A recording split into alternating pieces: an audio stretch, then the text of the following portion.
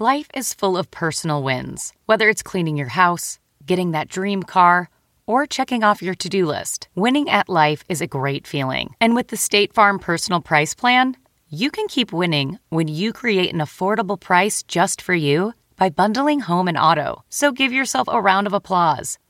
Talk to a State Farm agent today to learn how you can bundle and save with the Personal Price Plan. Like a good neighbor, State Farm is there. Prices are based on rating plans that vary by state. Coverage options are selected by the customer. Availability, amount of discounts and savings, and eligibility vary by state. Angie's List is now Angie, and we've heard a lot of theories about why. I thought it was an eco move. Fewer words, less paper.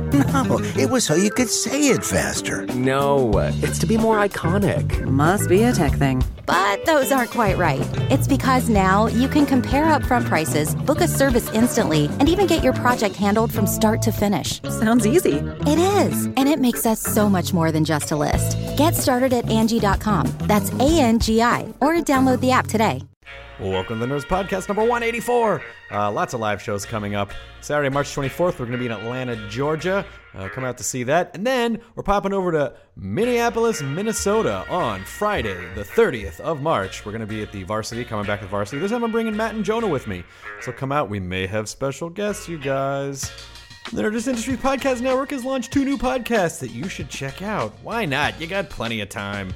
Cashing In with TJ Miller. It's TJ Miller and Cash Levy. I highly recommend it. TJ came on our podcast a while back. He's hilarious, super great guy. Cash Levy I've known for years, just from the LA stand-up circuit, and now they're doing a podcast together. Also, the JV Club with host Janet Varney, one of the smartest, funniest people I know. Our first few guests so far have been Christina Hendricks, June Raphael, and Gillian Jacobs, and I know she has some other incredible guests lined up. That's really just about, being a lady and growing up feeling kind of awkward and nervous as we flow into what she refers to as adult lessons. So it's a wonderful podcast, and please give it some attention in your ears.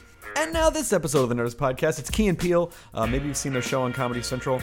They're friggin' hilarious and super nice guys, and just talking to them about the process by which they, because I love processes, the process by which they, they write sketches on their show. I mean, they're so thoughtful, and I loved hanging out. The energy in the room was enormous, and I really hope to have these guys on again soon. If you haven't seen Key and Peele on Comedy Central, just got picked up for a second season, and it's a fantastic show, and you should. And maybe this podcast will convince you to do that. So let's just get into it, shall we? Okay, fine. Who am I talking to? It's you, but you're not talking back. You might be, but I can't hear you. I just had a lot of caffeine. And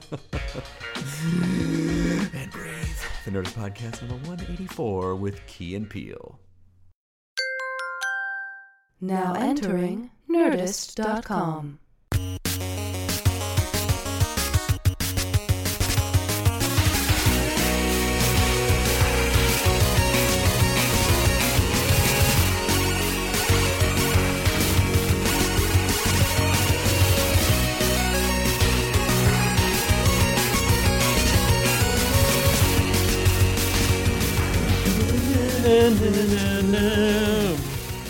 Solid gold. These are songs you recognize. Watch these artists lip sync. I just remember, if you shut your eyes, it's like listen to the radio. Whenever I watch a Time Life collection infomercial, they draw me in for 12 seconds. Oh, of yeah. things I know. Yeah. But just the sheer amount of lip syncing that's going on when they're it's crazy. It's just, You'd rather watch Midnight Special, which was 10 years prior to that. You know what I mean? And where they were actually. Well, the Midnight Special infomercial is also excellent. That's an excellent infomercial. That may be the best infomercial on television. That was funny. That was in a period of time where television was very much everything has to look perfect.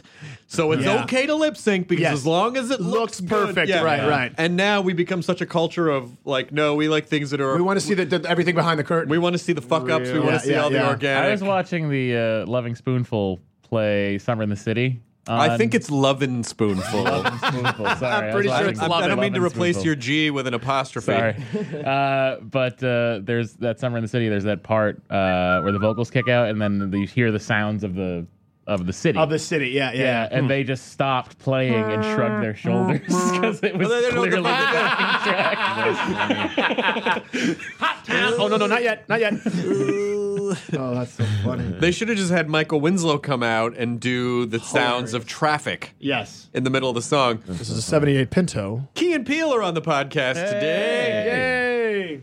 Key and Peele, who are working on their second season of Key and Peele, We're writing while it. finishing the first. We're writing season. right now. Hold on, Chris. 1 second. I just got to finish this line of dialogue. Period there. Put up here. What do you think here? And I'm just going to have Jordan pre-check that for me. Listen, Okay. I've had many friends, and I've done many pilots for them too. It is a feat to be able to get past one season on Comedy Central. Like that is. Oh, it is. It's a bit of a hurdle. That was the goal, right? Get that second season. That's what everybody keeps saying. Yeah, but that's what our manager keeps saying. Goes, look, guys, seriously, if we could just get the show, it's going to make such a difference in your career.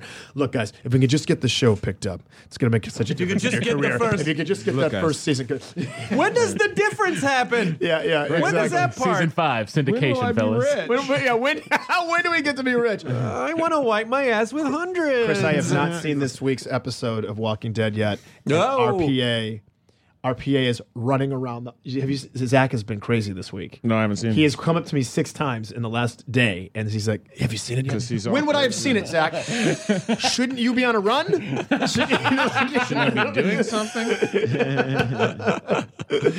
Oh, yeah, I got to go pick up towels from my DVR. I mean store. It's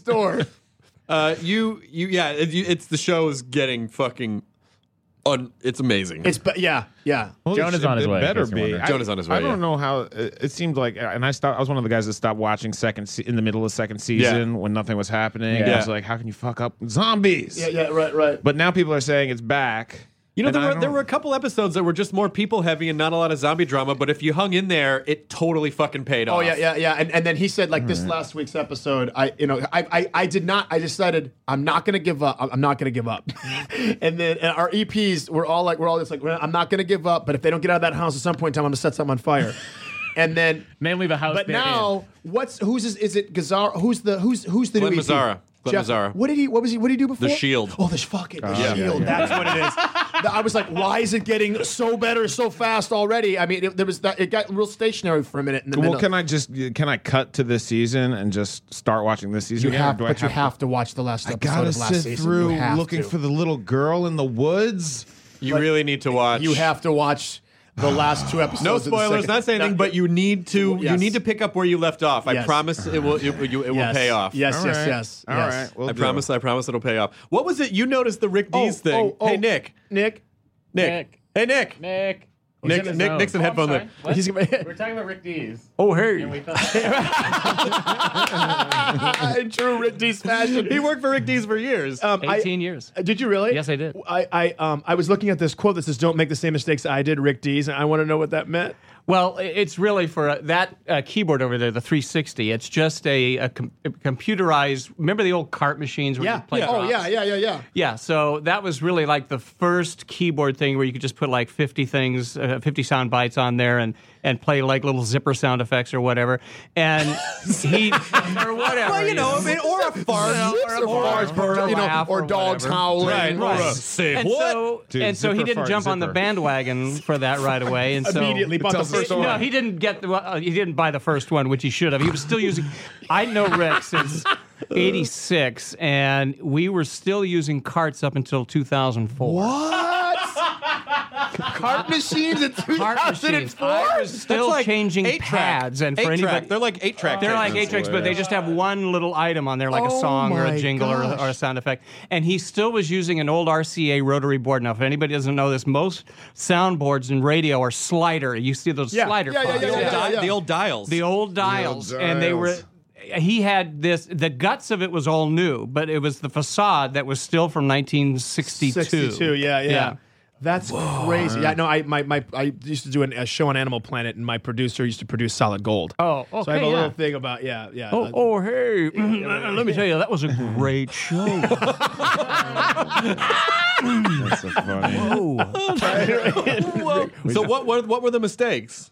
So the mistake was technology. Just technology. that he didn't, you know.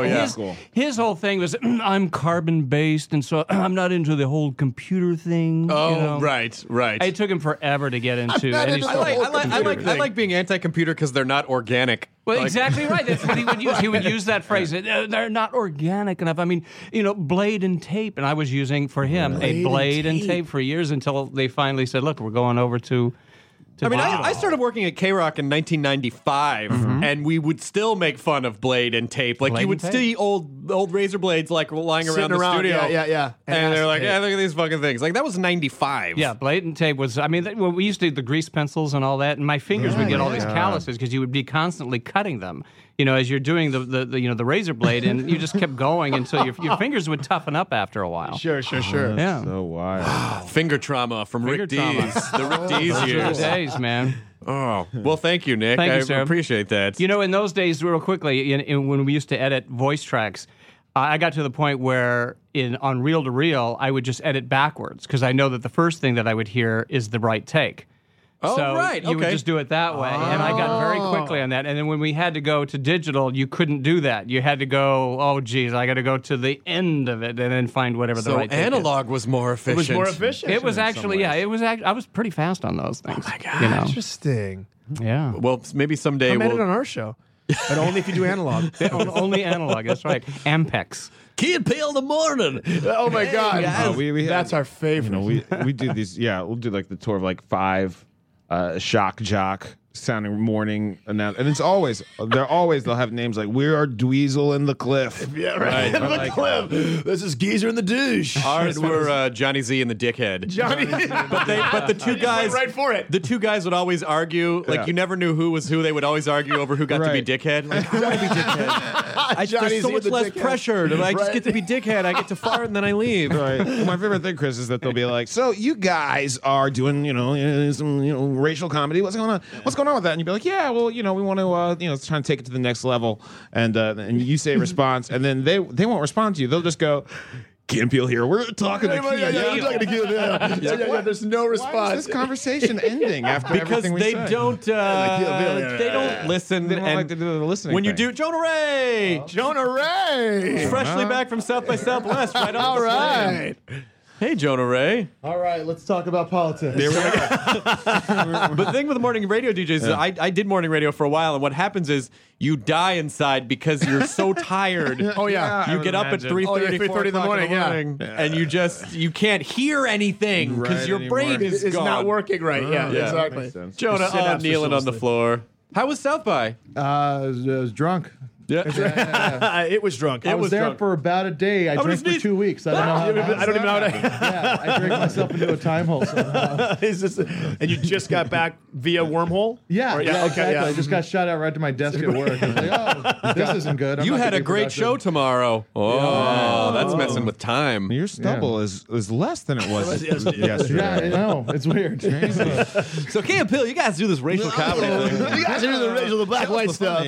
Show us the funny. The black white. You guys do the black white stuff. Key and Peele here. The black whites. That's just we're just talking like the morning radio stuff. Jordan was just saying like they'll make I gotta get caught up. They'll make a comment and then not answer. Like we'll respond to what they said and then they don't answer. They just go.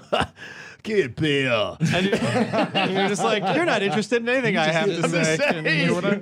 I'm just filling in time for you. Right. That's all I'm doing. Opening up huge conversations, huge debates, and Key and Peele here. These guys are funny. Do some of that raciil comedy, you guys. You guys, okay? No, Jordan it's Peele, right? Never first names. Peele, you do the Obama. Yeah, let's. Why don't we break out a little bit of that? Show us some of the funny. Right? I love when they say show us the funny. Well, I'd love to, but it's a different kind of medium. So I'm like, all right, smart stuff from Key and Peele. Was that Key or was that Peele? No. People are watching this with their ears. Yeah, right. Our audience is synesthetic. Like they get super like. Yeah. We're gonna pan you guys to the right and left. Lightning and Grundle here. We are. Lightning and Grundle. Grundle from Beowulf? Yes, here's a radio station. I'm doing a radio show. We'll be doing this block. Next up is Anonymous. He'll be Anonymous. I'm a hellspawn.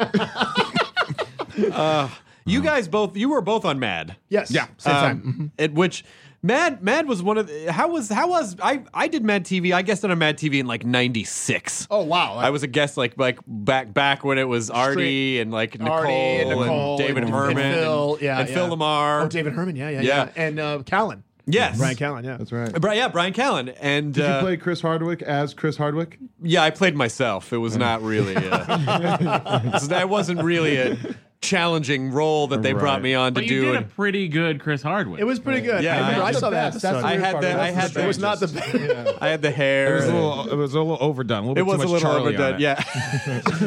too much flair. Too much flair. We say too much flair. Yeah. Yeah. I played myself in a sketch called Ozark Mountain Singled Out.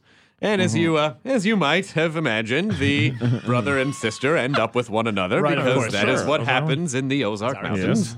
But it was a lot of fun. And then Mad really hung in there for a long time. 14 seasons. Jesus. By the time we got there, it certainly felt. I don't know how you felt, Keegan. And we had whatever success we had on the show, but it felt like the fans. It was like. This is that new Mad TV, man. Fuck that. Give me Will Sasso, Alex Borstein. Right. These motherfuckers. And those guys are hilarious. But yeah, it was a different era. It felt like there was the first half of Mad TV's life, and then there was the second half of Mad TV's life. It's hard to fuck with people's years. Yeah, Matt Bronger. And then there was the Matt Bronger year. The Matt Bronger month. The Matt Bronger, yeah. Well, it was. I think I'd say, you know what it was? It was like the first 7. So it was almost. It really was almost half and half. It was the first 7 years, and that's when Tammy came in and Stephanie came in, and they started kind of populating the cast with different people. But and also the demographic. Well, it's just the demographic for our show now is vastly different than the demographic that watched Mad TV. Right. Who watched Mad TV? Dude, gay black men and Hispanic teenagers. You actually know? Yes, literally. That's. I mean, every day. Occasional homeless Asian person. Yes. Would stumble across the television. You're just walking down. Yeah. You're just walking past. On La Brea. Yeah, and then you just hear a guy walking by. You are watching Mad TV. It was. Yeah, it was really. It's just different. It's a really different experience. I could never figure out. Literally had nothing to do with the magazine. No. The first that first season, Spy versus Spy. Spy versus Spy, but it was just and a couple of Don Martin cartoons, wherever that guy was. Yeah, Don Martin. But shouldn't the ending credits be like fold in and revealed? Yes, I know. Yes. That would have been awesome. Now, Keegan and I, we campaigned in the last couple of years to try and do a live action Spy versus Spy. When we think about bringing it back, and then the EP's like, and that's all we did. That's all we heard. Yeah. So they trail off. No, we wanted so bad. Well, that's why we do these kind of like Key and Peele. We try to do a lot of these one-upsmanship scenes because it's our chance to do kind of a Spy versus Spy stuff. Oh, that's cool. You were talking about the one that came out today online. The one at the restaurant. Oh, the soul food. The soul soul food food each other. Yeah. in Exactly. this same episode, you were just talking about Michael Winslow, and I think in tonight's episode, It's tonight it's tonight. We have this thing called McFerrin versus Winslow. Finally, someone is. People have been clamoring for this. People have been wondering who wins, and it's a ridiculous sketch. It's that's fucking amazing. It's all sound effects and score like that we do. They don't talk. There's no dialogue. And we turn them into like Wile E. Coyote and Roadrunner. Like That's amazing. It's this. And it's I think it's tonight. No, you're right. I think it's tonight. I think it's tonight. Yeah. The Magical Negro sketch was amazing as well. Thank you, good man. friend Peter. Yes, Atencio. our good mutual friend. amazing Peter director. Atencio. Peter Yeah. That's the whole thing. He directed every episode, every scene, every episode. Yeah. The first time I ever saw Peter's work was for your what was the thing? Was like Freeloader's Super Deluxe Guide? Freeloader's Guide. Yeah. So the first I saw Jonah, and that was the first time I was gonna hire Peter to do another thing. So I've known Peter for a few years. Yeah. And So you saw me and said, "Who's the guy behind that guy?" Fuck that guy. Well, you guys, you're the guy I'm looking at. The other Ray Tencio joint, Drunk Day, was fucking amazing. Drunk Day. Yeah, that Peter, you guys anything did. Peter does, it's like he takes like just like, hey, this would be a fun. This is a fun idea, idea. and then he just makes it into a short film. Yeah. Yes, Yeah. that's exactly everything he does. I mean, every scene. So even scenes that are really, we don't have a ton, but we have a lot of what you would call straightforward sketches. Yeah. And even those he gives a nice treatment to. Yeah. Well, I think the the epic scale with the bitch sketch from the first episode, Right. Where like the escalation is there. It's a great game. It's like it's a perfect sketch. Everything's escalated literally into space. Into space, Like, right. which is like the joke they say in any improv class. It's like just don't end up in space. But it just looks every shot. And even the simplest shot, like they're in a basement and it creeps behind a wall. It's so or great. they're in a field and it comes down like into the meadow. It's fucking. He's so terrific. Yeah, he's it's just insane. he's It's really hard terrific. to do in today's media climate. A sketch show is really hard to do. Yeah. And I feel like for the longest time, people always sort of defaulted like, oh, we'll just throw this famous person into a sketch show. Yeah, And then you see like. You know, there has to be the right chemistry of people, and there has to be like everyone has to have a certain complementary role and the right and but a like-mindedness. Yeah. Did you guys know each other before Mad? We did. Yeah. We'd known each other for a year and a half, maybe 2 years. Something like that. Yeah, like But, around you know, there. You know, I worked at the Second City, and Jordan was at Boom Chicago in Amsterdam, right? And which is like the coolest improv experience I think anyone can have. It is one of them, yes. Was that the thing no one Seth says Meyers anything bad said? about Was Chicago. that the thing Seth Meyers said he was doing? Yeah, Seth Meyers, you know, Jason Sudeikis was there. You know, Heather Ike Ann Barinholtz, Campbell. Heather Ann Campbell. Ike Barinholtz. Yeah, great. The girl from the dentist commercial. The girl from the dentist. Wait, who, I can't remember her name. Susie. Susie Barrett. Susie Barrett. Yeah. Susie Barrett. Yeah, it and started the fuck LA video, which was great. Oh, Fuck LA video was awesome. Yeah, that's her. She was a Boom Chicago. She's an alum. And That's a nice little factory over there. Yeah, hell yeah, it was, and it provided Mad with a lot of people, and it was Seth Meyers' brother Josh, and Nicole Parker. Oh yeah. And so Jordan, there's 2 theaters in Chicago at the Second City. Is the ETC and there's the main stage. So our main stage cast flew to Amsterdam and performed at Boom Chicago for a week. The Boom Chicago guys came to Chicago and performed for a week, and that's where we met. Oh, that's I cool. wasn't on the main stage. I was on the ETC stage. So we got the opportunity to meet, and then it was like Comedy Crush, and let's hang out all night with our friends and talk about Monty Python and all that. You know, it was just like... And then a decade and a half later, Right. a TV show. So keep friends. Keep friends. Keep friends. I just get rid of them after a couple years. I'm like, I lease them. What's the problem? No, I just lease like 3 years, and it's like, well, all right, I'm returning you. Well, you know the crazy thing is though now we're at this era where sketch comedy can happen in like anybody can make anywhere. it. You know, Yeah. it's everybody's putting up funny videos online. So does that make you? Do you think that puts you on top of your game more because you're like there's so much more competition in the world? I think it's part of that. I think it makes us realize you can't come out with anything that feels stale. You can't feel it. It's got to feel fresh and new and. Oh shit! They went there. They did it, or you know. Yeah, well, no, of course. But the other challenge, right, is that how do you do it? Like sometimes people go, "Oh, it's fresh and new," but weird isn't always funny. No, that's the hard. People default to weird because it's just an easy out. And they it's nearly impossible sometimes to end a sketch. So you just want to take the right turn. That always kept me from really wanting to go into sketch comedy. It's like I can't write endings. I don't know. Like I have this premise, and then how do you fucking tie that up? Yeah, no, that is. But I mean, it's a challenge. It's a worthy. I mean, I think it's a worty challenge. You don't just go, oh no, we're never gonna. You know, this is just the most horrible part of the job. Right. But we really. I mean, a lot of.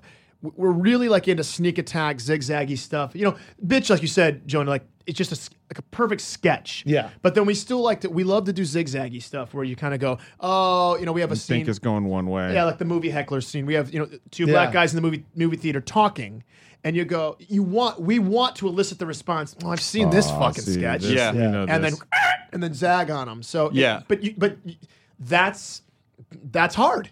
That's sweat equity. Yeah. Because you can have a fun idea and everyone's laughing, but then there's that part where everyone just kind of settles down. It's like, all right, but what does it? What's it about? Right. Yeah. Where are you going? Where does it go? Right. And so you'll get like you can get a mixed bag depending on who you're watching. There are times when I have wept with Where the Fern Grows. And there's times and I'm just like, I don't know, and so I feel old. Yeah, I'll go, What are Tim and Eric doing right? I don't understand what's happening right now. I feel the same way most of the stuff. I'm like, am I? This is it. This is the clip. This is the clip. I'm no longer him. I don't know what's going on. Yeah, exactly. Wait, the fact that I'm even having this conversation with myself is a huge red flag. I mean, I don't. I always kind of get jealous for comedians or sketch or whatever from the 70s and 80s when it just felt like the ground was so much more fertile where it was like, because now people are watching with a library, now that everything's been cataloged for the last 40 years, so meticulously, people are constantly watching stuff and going, seen that. Where do you go that? Oh yeah, that's from that thing. And so it's so much harder now. It's so much harder to zig, like you were saying, and surprise people. Are you guys the comedy cop inside the writer's room, where it's just like? Oh no, there's always comedy police. Somebody's always somebody you'll self-assign during the day, and sometimes people will self-assign. Like today, we'll go back and do a pitch after we leave here, and people will be pitching, and there's not a particular comedy police to be like, nope.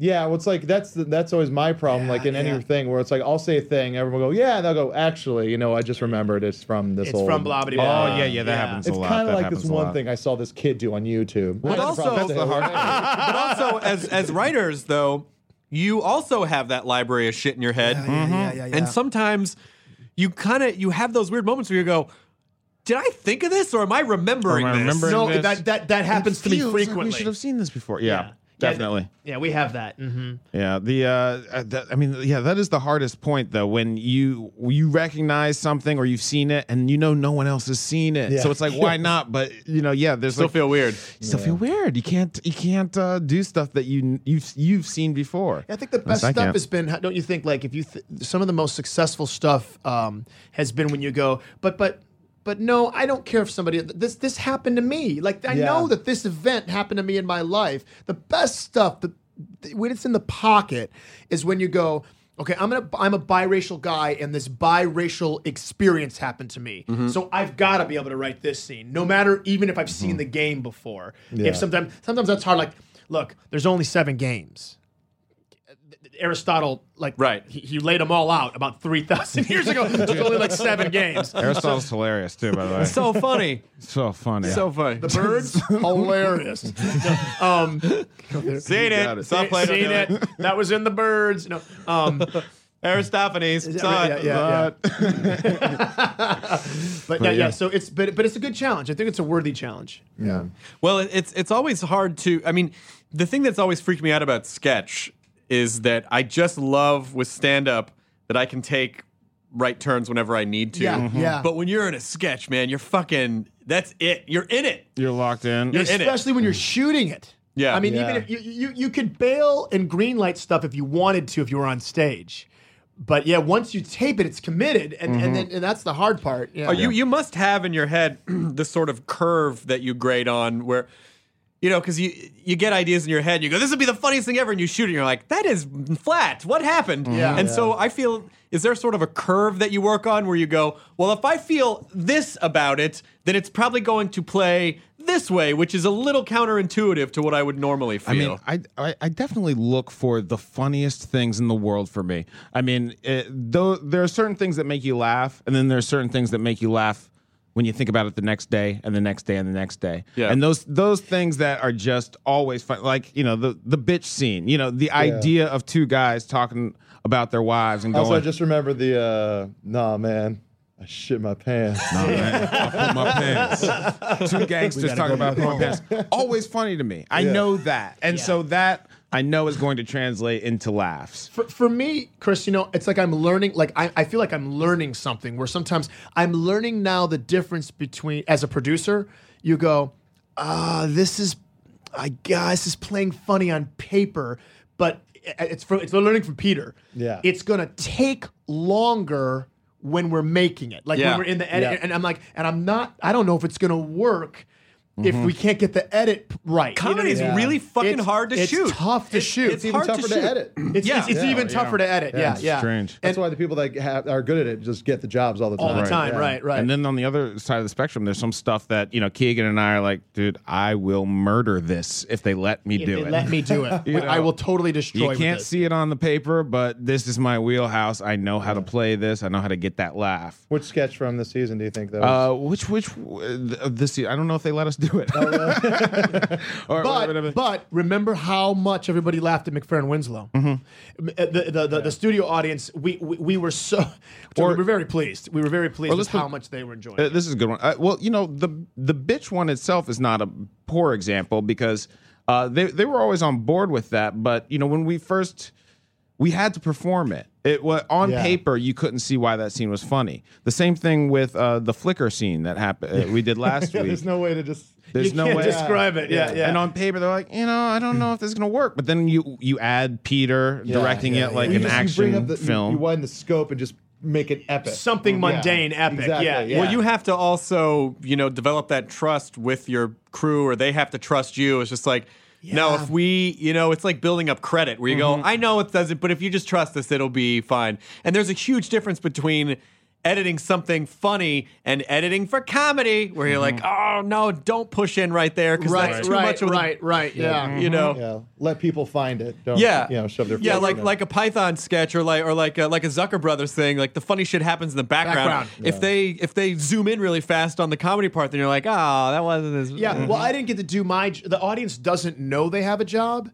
But the problem is they love doing their job. Yeah. So please, fucking give them breadcrumbs. Don't just go, and the candy house is that way. And then there's they want to. It's interesting. They get titillated by doing a certain amount of work. Sure. They only do 20% of the work. But let them do all 20. Don't give them 8% of the work. Let them do all 20%. Because there's fun. There's fun in discovery.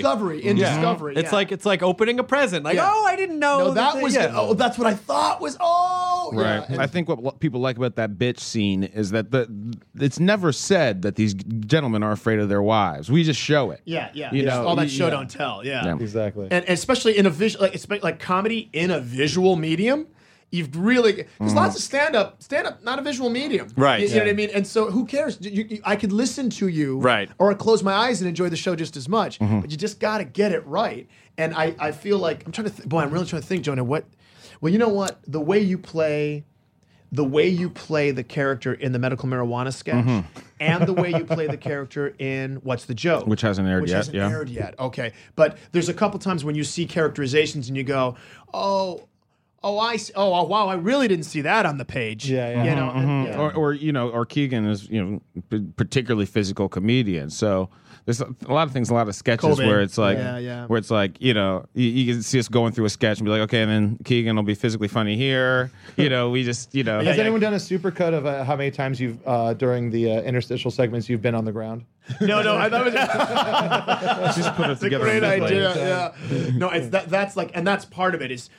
When I was on a sitcom a couple years ago, and my showrunner Gary Unmarried. Gary Unmarried. Oh, right. Yeah. Okay. And my showrunner, toward the end of the season, we had a shortened season. It was like we went from 22 to 17. And at the end of the season, there were 2 episodes where they let me do more physical stuff when they realized it. And what my showrunner told me, he said, the end of the second season and the beginning of the third season of any show is where you're in your pocket. Because if you think we could take a Will and Grace script right now from season 3 to 6, and there are no jokes in it. There's jokes for Eric and there's jokes for Deborah, but with what's his name, with Sean and Megan, it's just Jack and Karen. Oh, really? Just right. And he said all you have to do is write the scenario, and Karen's voice gets the laughs, and Sean's and Jack's mannerisms get the laughs. I was like, really? And he goes, read the script, no jokes. I will not, but really. And that's when I started reading Will and Grace scripts all the time. That's on the shelf right here. That's my bedside reading. The same they're thing hanging right over there. The same thing happens with hosting, where I mean, I this sounds arrogant. I don't really have to audition for hosting stuff anymore. But when I did, they would always write, like, the host sides were all this generic host patter, and they would write jokes in, and I would always go in and go, kill all those, because it's personality driven. It's not joke driven. Because then if you're making jokes and they don't land, then people turn on you fast. Real fast. Yeah, right. No, it's true. But people forgive if you don't hit a joke that is clearly off the cuff. People do forgive. And I think what's interesting about our writing staff, we're very, very, very fortunate to have the writing staff we do, because Colton Dunn, Becky Drysdale, Charlie Sanders. Oh my God, Rebecca Drysdale. Yes. Did you ever see the? This is about to get awkward. Did you ever see this? I saw her do a sketch at Aspen a couple of years ago. It was just her as a rapper. Yeah. I think I have seen her do her rap bit. Yeah. It's just she just says the N-word for like 5 straight minutes, but in a rap. Like, and she's hey, this tiny. Nigga, what? Nigga, So you what? can, you Hey, can say nigga, that. nigga. Yeah. I can say it. Chris is doing the movement. George's doing the voice. I'm doing the movements they do. And for the listeners at home, he's showing his tattoo that says that word. He's mouthing it, but he's mouthing ER as opposed to the A. Yeah, and it's making me uncomfortable, to say the least. No, I'm just saying there should have been a black version of ER. Yeah, it was called Ah. It was called Ah. That's It's called Yeah, Chris Hardwick, now on our writing staff. That is going to get written. Okay. Please. We have to send you money. But what they've been doing is they've now in this. But they've been writing like strong games in the scenes, and at the same time, and going, oh, this will be good for Jordan. Oh, this will be good. Jordan does this well. Keegan does this well, and the game. So it's not. So the funny thing is, we're really not in the market for tons of like heavy, strong character stuff. Yeah. Mm-hmm. You know what I mean? It's scenic stuff. It's more Mr. Showy than it is in Living Color. It's so important. No, that's a really interesting comparison. It's because in Living Color was so like, we're crazy characters. Yeah, everything was a character. It was like Groundlings. Or Groundlings, yeah, exactly. Yeah. Which is where you start to see the different delineations between like, oh, Groundlings does this kind of character training, and Second City does this kind of character training. IO does this. Yeah, and like UCB does that. everyone kind of has their own mutant power. Yeah. Yes, right. And that's, I mean, I think also a lot of UCB people on our staff, because of that, because game, you know. They're witty. Yes. They're witty. Yeah, They're quick and witty. And then Second City, it's a little bit more sketch training and more structure. Groundlings is character stuff. And right? Groundlings is character and writing. And writing. Yeah, they really focus on writing. And for Second City, it's more, let's try to make a nice classic sketch. You know, fascinating with always characters to watch the different phases that SNL goes through in the recruitment. There's like that period where they had Tina and they were bringing people from Chicago. Like the Raj, Rachel Dratch, and after, Seth. And then after Tina, now it's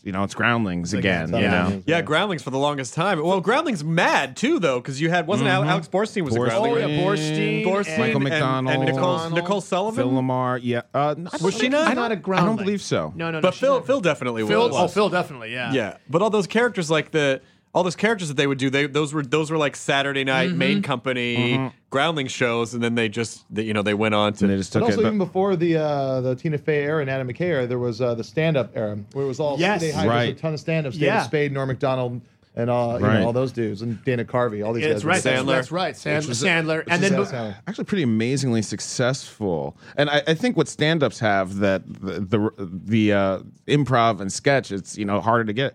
Stand-ups know who they are. Yeah, they have their who they bit, are, and that works on TV. Yeah, when they you see Adam facilitate Sandler. no one but themselves. So you know how to write to that person, and it works. And sometimes it works amazingly, and sometimes it doesn't work. But then you see Kristen Wiig, and you're like, anything you're in, you just find, like she's one of those people that just can find the essential element of any character and just hit it. And she's also able to maintain her thing as well, which is I wouldn't be able to describe, but the types of things that she observes with her characters and even have a through line. And there's something about her, even in the midst of her strongest, broadest character, there is a Wiig reservedness. It's never too big. Yeah, I always can go, there could be a lady at Target like that. I mean, it's for me, for her, that's just my estimation. It's never too huge, and that's to her. It's to her advantage. Except for the tiny hands lady. Yes, that one. Yes, from the Lawrence Welk show. That one is nuts. There's the sketch and improv background does give a little bit of a adaptability, a bit of range. Right. My hero is of course Phil Hartman. Oh my God! It just sort of he champions so many sketches without without grabbing the forefront of the scene, in a support role. Yeah, everything seemed to move to him. Yeah. As opposed to him grabbing everything. There's a certain confidence with that, though. I mean, he was always so confident and grounded with his characters that it never felt like he was trying to chew the scenery. It was just he was just front and center and trying to do it as well as possible. He's a caveman lawyer. I was gonna say I mean, I'm just a lawyer. I do know is the law. I think, and then I remember after that pedigree, then there was a weird moment in there after Lorne came back when it was all actors. Anthony Michael Hall. Oh, we've talked about this before. Robert Downey Jr. Yeah. That remember Dennis Quaid, Randy Quaid, and then the blonde guy Terry Sweeney. Actor. Terry Sweeney was an actor, and Denitra Vance was an actor. Denitra Vance is my favorite. It's my favorite SNL reference of all time. Everyone forgets. I can't tell you how many times I've seen Jonah drop Denitra Vance in an SNL conversation. Everyone just kind of looks at him and he's like, "Come on, you guys, Denitra Vance." Jonah Ray, my new favorite person. Yeah, Denitra, because Denitra also she was in a great movie with the youngest Arquette. His name Alexis Arquette, the youngest brother. Alexis Arquette. Tim Roth. Now we're on Nerdist.com. Yes. We are in the podcast version of the Ninth Circle of Hell. This is crazy. We're talking about Denitra Vance. Alexis Arquette, Tim Roth, and Denitra Vance. It's an independent film, 93. Really? Yes. What's it called? Ray. Jonah Ray just left the building. He's going to jump in at the Boneyard. I'm going to see if it's Netflix Instant Watch. Jump in at the Boneyard. Is that the cross gender? Transgender? Yes. So there's the two sisters, David, and then this one. Well, now when you say it like that, in the that, opening credits of that movie, just say, Tim Roth. It just has the words on stage. But when it gets to Denitra Vance, you just hear Pardo going, Denitra Vance, just for no reason. No, I mean, what you've described sounds like the most amazing film to watch. It was really good, and she plays a smaller part. And you go, but there was that era. There were like 6 of them that were just straight up actors. Yeah. Robert Downey Jr. Yeah. Well, they were trying to. Because it's always hard when they overhaul the cast. Yes. And so I think they were all those people were recognizable young actors. Yes. And so they went famous young comedy actors as opposed Joan Cusack too, right? And Joan Cusack. But then what you realize is sketch comedy is a very specific comedy muscle. It was, yeah. As opposed to just we are comedy actors. We're doing comedy, technically. It's just different. Just different. I really want to pull up some of those old sketches and see what how they read. Yeah. It would be interesting because I'd like to read them and also see. Is it on there? Jumping at the Boneyard. Get some Will and Graces in there too. I'm checking it out. I was going to say they probably don't hold up, but now I think they probably didn't hold up then. No, right? No, well, you know when the Mimic, Alec Baldwin's The Mimic holds up for me. It's one of my all-time favorites. He's the Mimic. It's like the old '60s spy show. Oh yes. He's all, hello, this is Mrs. Devereaux. Here. It's a great sketch. Yeah. And you think of the old sketches, the old sketches, and that's the other weird part is when people say. It was best. You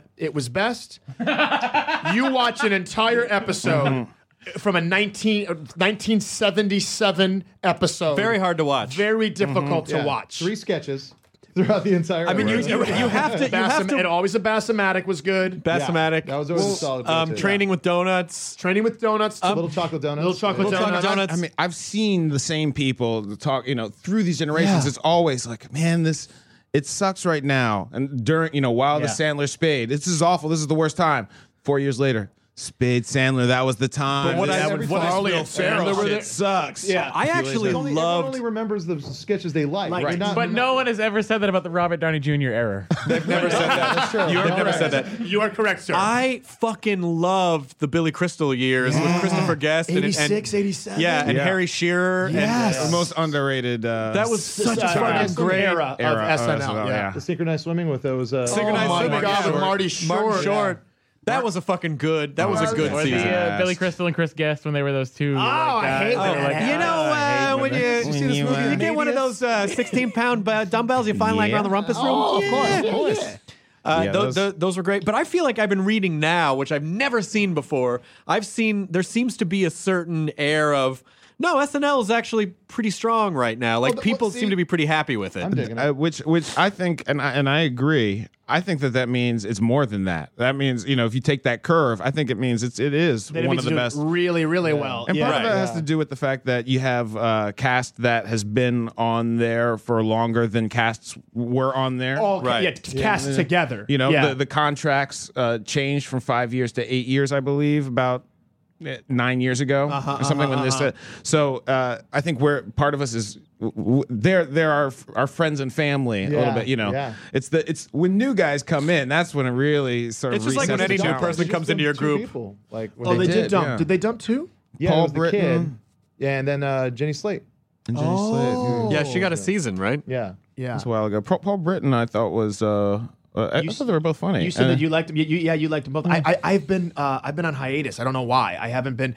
You know what? I've been. It's gotta be tough over going there, to sleep man. earlier. It's gotta be tough. It's horrible, and so you have a full-time job. You get tired. But I think that from what I've seen, they look like they're such a strong group now. Yeah. And they're great. I think it's also becoming. It's no longer a fad to hate on SNL. Right. Like no one cares if you hate on SNL anymore. Right. Yeah, exactly. So, and people even say that as just like a knee-jerk reaction. Oh, it sucks. Have you seen it? No, not for like 17 years. Right. Yeah. And you look back at those, but that last Groundling, that initial Groundling era was terrific with O'Terry and Farrell and it'd be great. Yeah, that was fantastic. So what's the sort of what's the plan with Key and Peele? Like, how do you do you want to do the show? Like, would you guys want to do this show for like 6-7 seasons, or is it sort of like, or are you just sort of like whatever they say we'll do? Well, for negotiation purposes, no. I mean, is it the kind of thing though where creatively television, keep it short. Creatively, would you rather do it for just a few seasons and kind of get out while it still feels fresh to you and then go off and do like movies or something else? Or do you want to like have a good 6-7 years, if you had your preference to really, like perfect? I think the former for me. I was going to say the former as well. Yeah. Oh, good. I would rather be a teen. I would rather I'd rather be meteoric. If it can be meteoric, if it can be. I'm not being presumptuous that it is. That's how I'd like it to be. I mean, we are. I feel like the more time you give an audience to digest you on television actually works against you, it seems, in some ways, to get into film. Because people say, oh, well, I can see him on my TV. Why am I going to spend this money to go out there? So I feel like and now I can see them on the internet. Why do I need to watch TV? Right. Well, right, of course, right, yeah. So like I feel like what happened to Community is what got canceled. People are incensed because a lot of people love that show. I think it's the best thing that could have happened to all those guys. It's like it's Arrested Development. Right. So now they're wanted. Yeah, and they are coming back. Arrested Development or Community? Community's coming back. Oh, okay. Starts, I think, this week. Thursday. Gotcha. By the time this goes up, it will have already started. Poor guys. It's so good to have it back. Yep. It's good. It's been great. You saw the future again. Yes, exactly. Yeah. He's arrived. What's his mustache? Jonah Ray in Time Drunk. Guys, I think I can time travel. I've jumped ahead a week. Like you were just fucking drunk. You're just wasted. Quantum leak. No. Chris, I like Talking Dead. Oh, thanks, man. I'm enjoying it. Yeah. Thank you. Because I am. I'm free. I'm a little bit of a freak about the show, and so's my wife. And so it's good when you have something to do with your partner on a Sunday night. On a Sunday night, no less. Yeah. Late at night. It's got Walking Talking Dead, and then it's also got Eastbound and Down. It's got Eastbound and Down. Life's Too Short. You know what? I tried, and I feel here's one of those weird things. Like I'm having another one of these Tim and Eric moments. Like I feel like I should love everything that David Milch does. Yeah. Can't stick with luck. It's not working for me. I haven't seen it. Oh, thank you, Jonah. Thank you. But I watched one episode. Atencio is one of those guys that just love it, but he's like a Michael Mann. He's a Michael Mann freak. I like and so's one of our Ian Roberts is one of our executive producers. Oh, I didn't know Ian was one of your Roberts is oh one my of our God. EPs and UCB? Not UCB. UCB guy. Yeah, and he loves Milch too, but he's not been able to cotton onto it either. You know what it is? You can't mumble Milch. And you know that Michael Mann is telling them to do that. My wife's worked with Michael Mann a couple times, and it's just like he wants everything to be so there's like too much verisimilitude. Yeah. If I can't understand what anybody's saying, you know what I mean? Is that does Peter bug you about that all the time? Does he want to know about Michael Mann constantly? No, we've talked about it a couple times. Oh, wait a minute. No, we haven't. I think I've never mentioned to Peter.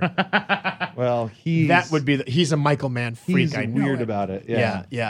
My wife he's was really weird about it. Peter, it's like he seems like he'd be like an India tour guy, but he's like Michael Mann, fucking James Cameron, Just like he just loves all these like big action movies. Sonnenfeld. Yeah. Like, you like Barry Sonnenfeld? Yeah. Barry Sonnenfeld doesn't even like Barry Sonnenfeld. But the first Men in Black, though. Pretty great. The first Men in Black, pretty great. I wonder what's going to happen But with then you saw the second one, not right? bad. I did see And the you've second seen one. the trailer for the third one. I've not seen the House trailer of for the third Lies one. is on Sundays. Oh, And that's okay. I haven't checked it It's out. okay. I haven't been in there. I tried a little bit. Is that Cheadle? Cheadle, yeah. Cheadle and Ben Yep. Schwartz. And Ben Oh, Schwartz, Ben, yeah, who I Ben. love. Yeah, Ben's great. I love Ben Schwartz. Yeah. Ben's really great. Yeah. And then homegirl from your thing, Veronica Mars. You Oh Kristen yeah, Bell. yeah. We went to high school. We went to the same high school. Kristen Stu. I am Kristen Bell. Kristen Stewart. Yeah, Cornell Kristen Stewart. Cornell Stewart and I, yeah. I mean, you'd never know it. He was a great QB. Did you guys really mobile quarterback? This just popped back in my head of Saturday Night Live. Did you guys watch the Maya Rudolph episode where she hosted? I didn't. I saw. No, I just saw the Obama clip. Oh, okay. That's what it was. Yeah, She's there was an amazing sketch. I think I told you about it. It's the Maya Angelou prank show. Oh, no. From the makers of the Betty White prank show comes Maya Angelou's "I Know Why the Caged Bird Laughs." And it's just her just pranking her esteemed colleagues. That's amazing. I love watching Maya Rudolph because because she's anything. when she comes back and does stuff on SNL. The level of comfort that she has is so yes. fantastic. It really it's her is. home. It's like you just she feels good there. It seems, But even on the new stuff, like on Up All Night, I watched an episode the other day with my cousin. I was she takes laughing. that. She takes just that goes, show. Oh, and thank you. I mean, everything she does, she just really talk about being in that niche. Like, there's a perfect sketch comedian for you right there. Yeah, a perfect sketch animal. Yeah, she's. Yeah. And she was great in that movie with Krasinski. Away We Go. I want to say No, isn't it? Is it Away We Go? Like Away We Go. Yeah, that was it. Yeah. She's one of those. She's a real can do no wronger for me. Yeah. She's pretty. And so sweet too. So sweet. Another groundling, right? A groundling. Yes. Yeah. Also, sang on the second Rentals album. She was in the Rentals. That's right. I remember. Did she really? Yeah. I mean, to be such a cool comedy person and also have a musical pedigree. Is Of ridiculous. course, her mother, Minnie Rippleton, right? Yeah. Yep. It's crazy. Oh, the Rentals, as in the one that from when Matt Sharp. Matt Sharp, he left Weezer. He did as a Friends side of project, P. Then he left. Yeah, Friends of P. Yeah. Second album's actually. Did Rick Ocasek produce that album, right? Really? Yeah. I think that's why they wrote the Friends of P is Paulina Portskova. Yeah. Yeah. When you're friends with P. Yep. A little music trivia for you there. I'm loving it. I'm McDonald. What are you doing here? Oh gosh, I'm so sorry. Wait, who am I supposed to be? What did you say? Which one? Which Kevin McDonald. Oh, Kevin. Oh, I was just doing a little Kevin McDonald impersonation for a second. Anytime you do the voice, you have to end it with "cat on my head." Cat on my head. Yeah, I was just doing it. There's a cat on my head. Yeah, I think that's the only Kevin McDonald impression in North America. in circulation. Yeah, that's right. But who's going to challenge it? I find the impressions that I know are gonna. They're just. Oh my god! I try to do impressions of my friends and then just hope they get really famous. Right. I wait. If Kyle Kinane pops off even more, I am set. I am good to go. Okay, that's what I have. And get him a job. Yeah. Oh, that's funny. That's a backwards way to do it. Fred. Armisen. Fred. I first started. I almost said Fred and Carrie. F Dizzy. Yeah. But Armisen used to do all of the. He would do all of everyone in the comedy circles. Oh, really? Just at He parties. would. Oh, he would. Yeah, he would do everyone, and it was fucking amazing. How do he and Carrie know each other? Just through music. Music. I think. Oh, through music. Yeah, because he was in Trenchmouth. She's Slater Kenny. And she was in Slater Kenny, and I guess they toured a bit, like in the 90s. You can listen to that episode that we haven't aired yet. Oh yeah, we got to put that up. Oh really? Oh okay. Yeah, we had Fred and Carrie on. Just wait till the season's over. Oh, it's done now. It's done now. Yeah. on Friday. Yeah, but that's just I guess they knew each other just from the music scene, which is like that's neat that happens. That is and to cross over in that way, I thought that was really cool, and I enjoy Portlandia. I really And do. she's fucking great. She's so really great. she really is. She really is. She really is. Yeah. Pretty effortless. Yeah. Yeah, there's no pretension and no acting. There's just no acting. She just does it. Yeah, she's really great. I like how they do that kind of that delocated too. When she's playing a man, they just pitch her voice down. Yeah, right. Who cares? You still see her tits. She's like, yeah, but she's a man now. It's great. When we were writing the pilot, I remember Jordan. You had come to me because I had not known about Portlandia yet, and Jordan had come to me with it was really for more than anything else, rhythm stuff. Like, watch this scene with Armisen because we're both huge Armisen fans. So he's like, watch this scene with Fred.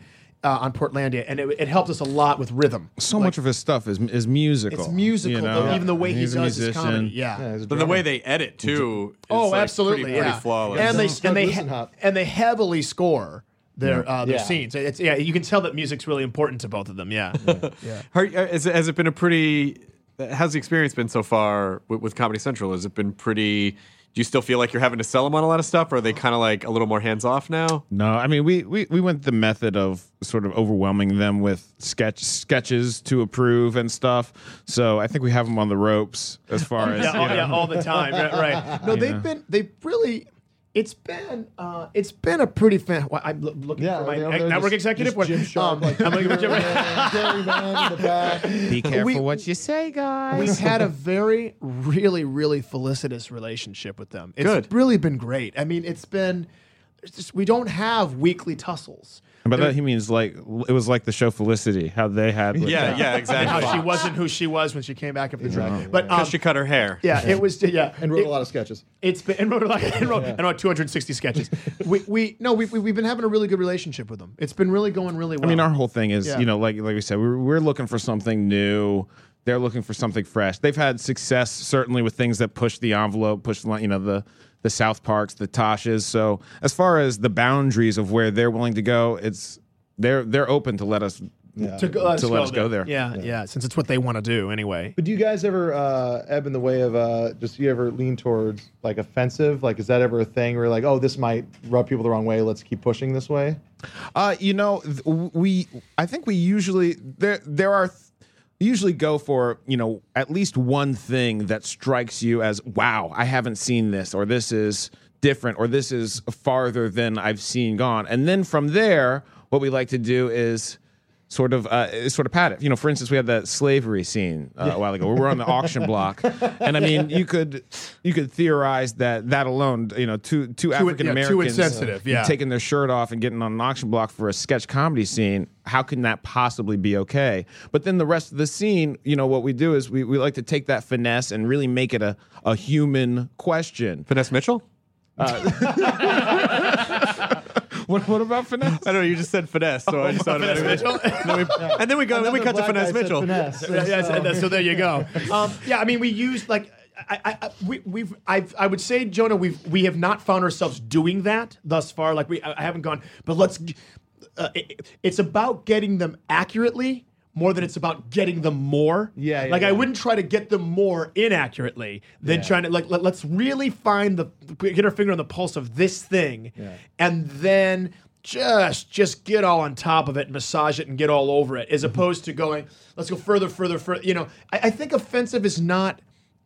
It doesn't come up a lot in discussion. Like we don't. We're not trying to offend. We're not trying to offend. We're trying to prove why something is not offensive more often than. Don't you feel though that we're it's so we're in such a difficult time because of the internet, everyone has a voice, which is great, but everyone is offended by something, and so then people will rally around. That's offensive. It's like. Yeah, but comedy is supposed to help us deal with things that are uncomfortable, and comedy is supposed to poke fun at things and satirize things, and it should be a little challenging, and and sometimes it should be a little offensive, but not in the way that we're saying, look how stupid look how stupid this underrepresented group is, but just more like, hey, we're all part of this experience, and we're just trying to deal with it. That is a lot. That is a lot of what we're doing, and we've been saying a lot. We kind of get into this place now when we do interviews, and we're honing into a pattern almost. Where you go, let's make sure we make that point or this point, and something that keeps coming up frequently for us. Jordan just said it in a brand new way, which is we're actually trying to point out why something's not offensive. It's and how we do that is there's no formula for it. But the fact of the matter remains, drama and comedy has to be about people behaving badly. It has to be. Right. So it has to be about that. The people get bent out of shape because we have color we have melanin in our skin. So they go, come on, man, y'all making fun of black people all the time. We're making fun of human foibles. Right. It's the vagaries of the human existence. So now when it gets, to speak to what you're saying, Chris, when it gets weird, is I'll go, okay, so Jonah walked in and we did bits at the beginning of the thing, like I was drunk the whole time. Now to some people. That wasn't a bit, man. No. But like, it's that's perfectly okay. Yeah. But then to somebody else who's a teetotaler, I just found it offensive. A man just walks in the room, he's been drunk for I mean, it's like you can't win. Oh, that was my inner monologue. I always try to say to people, inside anything comedic, there is a seed of something that's horrible. Yes, to someone. Always. And so you have laughed at things that were horrible to other people. So then you can't get all your fucking underwear in a wad when it's like, wait, how come you're talking about adopted Russian kids? That's the big thing. And it's like, listen, be offended by everything or be offended by nothing. But you can't parse. It's selfish. It's selfish to pick and choose and be like, yeah, I laughed at that other person, but I am affronted right now. Well, here's something really interesting that came up during Human Giant. Is there was a sketch about like they tag it at the end where it's like this mother doesn't have the super strength of like that some mothers do when their child is in danger, and it turns out it's because the child is an adopted child. And like, that was Linda Cardellini. That was Linda Cardellini sketch. And she's like, I guess I can't love my child, my adopted child, like my real child. Oh, and then boy. it goes into a card, and you just hear a kid's voice going, "No mother can." And then and it turns into a PSA at the end of this thing. And they were like, the guy was like one of the execs at MTV was like, I'm insulted. I'm adopted. I can't believe you're doing this. This is offensive. And and he started picking out at other things. And then Tom Giannis just lied and said, "Hey man, I'm adopted." And he was like, "Really? Yeah, this is me trying to get out some of my problems." And like, they're like, "Oh, I'm sorry. Okay, go and do it." I don't know if that's a good producer or a scummy producer. That's the best. No, that's the best producing. Yeah, who will make himself adopted to get the comedy sketch. He's filling out the paperwork and everything. Tom's great. I know. Now, to me, and it's comedy brains. I'm adopted. So what's interesting is I go, but why is that not funny? Now it might not be. Now see, it's funny. I'm the adoptee, so it's funny to me. Yeah. If it was not going to be funny to anybody, it'd not be funny to my mom. Right. It'd be your mom would be offended. Why would you be offended? Right. Well, I told me and my mom are very upset. Yeah, right, exactly. I told my mom about this sketch. But that was also a great sketch because she started a moving company and she would move furniture, but her child had to be in danger for her to move the furniture. Yeah, so she'd have to knock over a bookshelf and she'd go, "Ah!" And then pick up the bookshelf and move it. It's so not about that thing. And it just you really nailed it on the head. Anybody who is offended by a joke, a joke that they find insensitive to a particular group, it's like, really? Well, you better not have ever laughed. You better not have ever laughed at any. And that's the other thing is like this blog on HuffPost that a friend of one of our EPs, a friend wrote, and he said, I have to respond. I'm an African American who has to respond to this other African American. Apparently, he just posted it, and it was just you were reading it to me, and you were saying he was saying he said uplifting the black man satire. It's like uplifting anybody's not comedy. That's Pay It Forward. Go see Pay It Forward. This is comedy. Yeah, sometimes when you put out a tweet and it's like an offensive thing, like I had a few when Davy Jones from the Monkees died, and the guy's like, "How dare you make fun of Davy?" It's like, you know what he did? He did this, he did this, he did this. I'm like, yeah, but if I mention all the great things he did, it's not going to be a funny tweet. It's not a funny tweet. No, exactly. That's why I'm tweeting. Yeah. Also, people, I don't know, people never seem to get over being offended is okay. Yeah, that is an okay thing with our culture, with our country. People want to be mad though; they want to get fucking mad, and that's fine. And but that's when it's when it crosses over into things like, no, you can't put that mosque there because it offends us. Right? Then that's like, whoa, that's where. But it doesn't offend them, right? Yeah. I mean, we're such and we really become a culture of coddlers too. Like whenever someone is like, "Hey, I'm upset by that," then we're like, "Oh, well, okay, it's okay, we'll fix it." Yeah. Then, rather than a lot of times, it's almost better just to be like, "Yeah, sorry." Right, the boob. What are you gonna? The Janet Jackson boob. Yeah. What about the fallout from that Janet Jackson boob 6 years ago? It's still happening. Still happening. Like, we can't say nigga on the air without a dispensation because of that boob. Really? Because of the black boob? Yes, there was a Viacom issue. Black boob. Now we can't be black. Well, we used to say we didn't. It was like we were railing. But we used to say to our network executives, we're like, guys, just out of curiosity, just Jordan and I, we're just simply curious, So why was there a sketch called The Nigger Family, but we can't? We're just asking on Chappelle, and they were like, you guys have to understand. Viacom lost their mind. We forget how long ago Chappelle was. Yeah. That was 2003. Yeah. Almost 10 years. That was 2003. And so you forget that happened. That sketch was written that probably was written and already aired prior to the boob coming out, and then Viacom went nope, and they rocked down on everything, and then he got to keep doing it. They grandfather claused him, and we're like, oh wow, well 6 years. We worked it out though. We worked standards and practices though. There's no. With standards and practices, every channel's different. There's no real set of rules. I mean, there are certain things you can't say.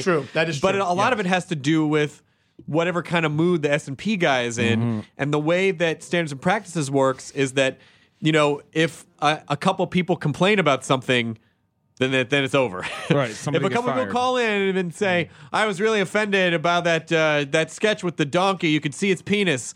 And I'm offended by donkey penises. And they're like, all right, no more donkey penises. No more donkey penises. And then, donkeys. Yeah, no more donkeys. Yeah. It's this one where I'm bathed. It's like a kelp forest of donkey cocks. Oh, okay. And I'm just like, I was like, I haven't eaten in like a month. And so anything I can get in my mouth. Just start gnawing on the donkey. Doesn't seem like that's the background. Yeah, exactly. Does not seem like that you guys was have all the had that background. dream, right? Where you're just like, I can't get enough of this. It's just like in every, Chris, just filling every available orifice. You said donkey penises. Yeah. And he said that you did say they were in the background, and now they seem very forefront. They're very yeah. It Well, seems almost. it's funny when they're in the background, but it was in the foreground. It's just sexy. Almost you're the background. Wait, of this. wait. What do you mean?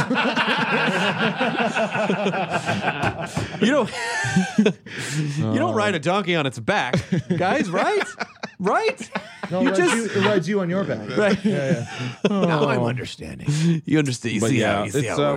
we have squeezed we squeezed some nice fucked up shit in there. No, but it was nice great. Dick in there. It was great because but then they were like, no, we'll do it, and they gave us a dispensation, so we have like an episode where everything links together, which would have been 2 episodes ago, and it worked beautifully. And it was a TVMA episode. That was they said we can make that episode TVMA, and then you can say, because it was the one with shot in the dick. Yeah.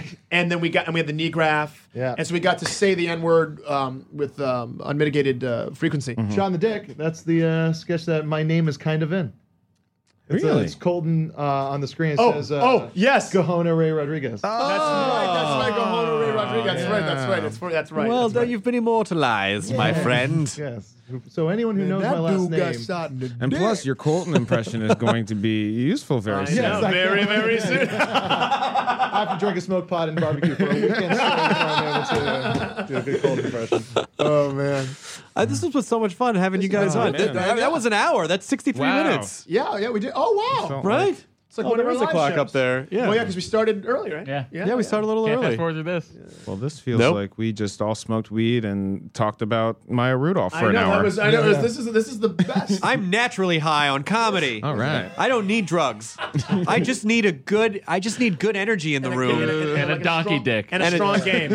And just strong like game and a donkey penis. Yeah, just like interwoven, like if you could do a quilting bee with dicks, like just like that. The sober guy in the room. A bunch of I don't need to drink to have a good time. Right.